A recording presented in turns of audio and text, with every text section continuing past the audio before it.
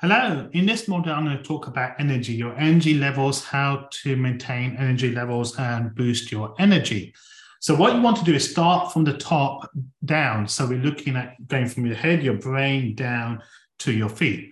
So avoiding mental fatigue despite motivation. So we're always going to have mental fatigue. You may be motivated to do a task, activity, etc. But if you have not got the right energy levels, you are not going to be doing anything there. So motivation is actually energy management. So if you've got a good, consistent level of energy, you're going to be motivated to do a lot of your activities, whether that's business, personal, or exercise.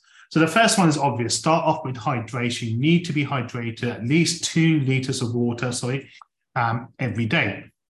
Studies have shown how you start your morning. If you win your morning, you win your day. Morning movement. So when I was on my fitness regime, I used to have fasted cardiac training in the morning. My energy levels was really good for the rest of the day. So start with morning movement. It could be simple as yoga, some cardio, weights. Doesn't have to be that long. 10, 15 minutes is fine. Rebounding when you're bouncing up and down on a small trampoline.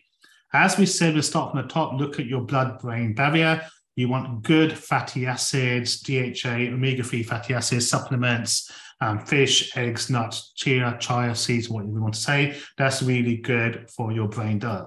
What also helps with energy is your thoughts. So killing ants, obviously don't physically kill ants, but ant stands for automatic negative thoughts. We all have them. So you want to kill any automatic negative thoughts, none of that negative energy. Clean environment, I'm going to talk about this later on, but have a clean environment with your house, your work, your office.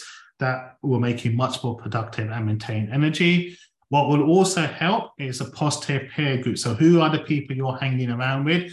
Do they push you, encourage you, or do they drag you down? You're going to have bad energy there.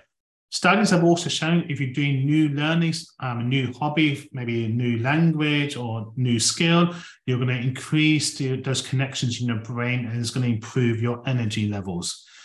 One that I really love, disconnect day. So one day a month, I will go to a spa. My wife hates it. I will have treatments, but I have no phone, no access, laptops, iPads, etc. So I have no access to any digital media. So it's a digital detox day. My best ideas, thoughts have come from those days because I've got white space. I'm not thinking about anything.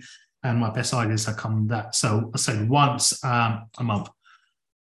Hey, we talked about it. We're going to talk about it in the 5 S's. Sleep, get adequate sleep. That's why sometimes you get your best ideas during the night.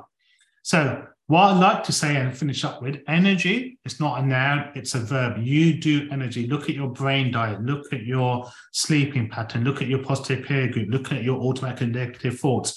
Look at your environment. Are you having disconnect days? Are you having new learnings? Okay, thank you for listening, and I'll see you at the next module.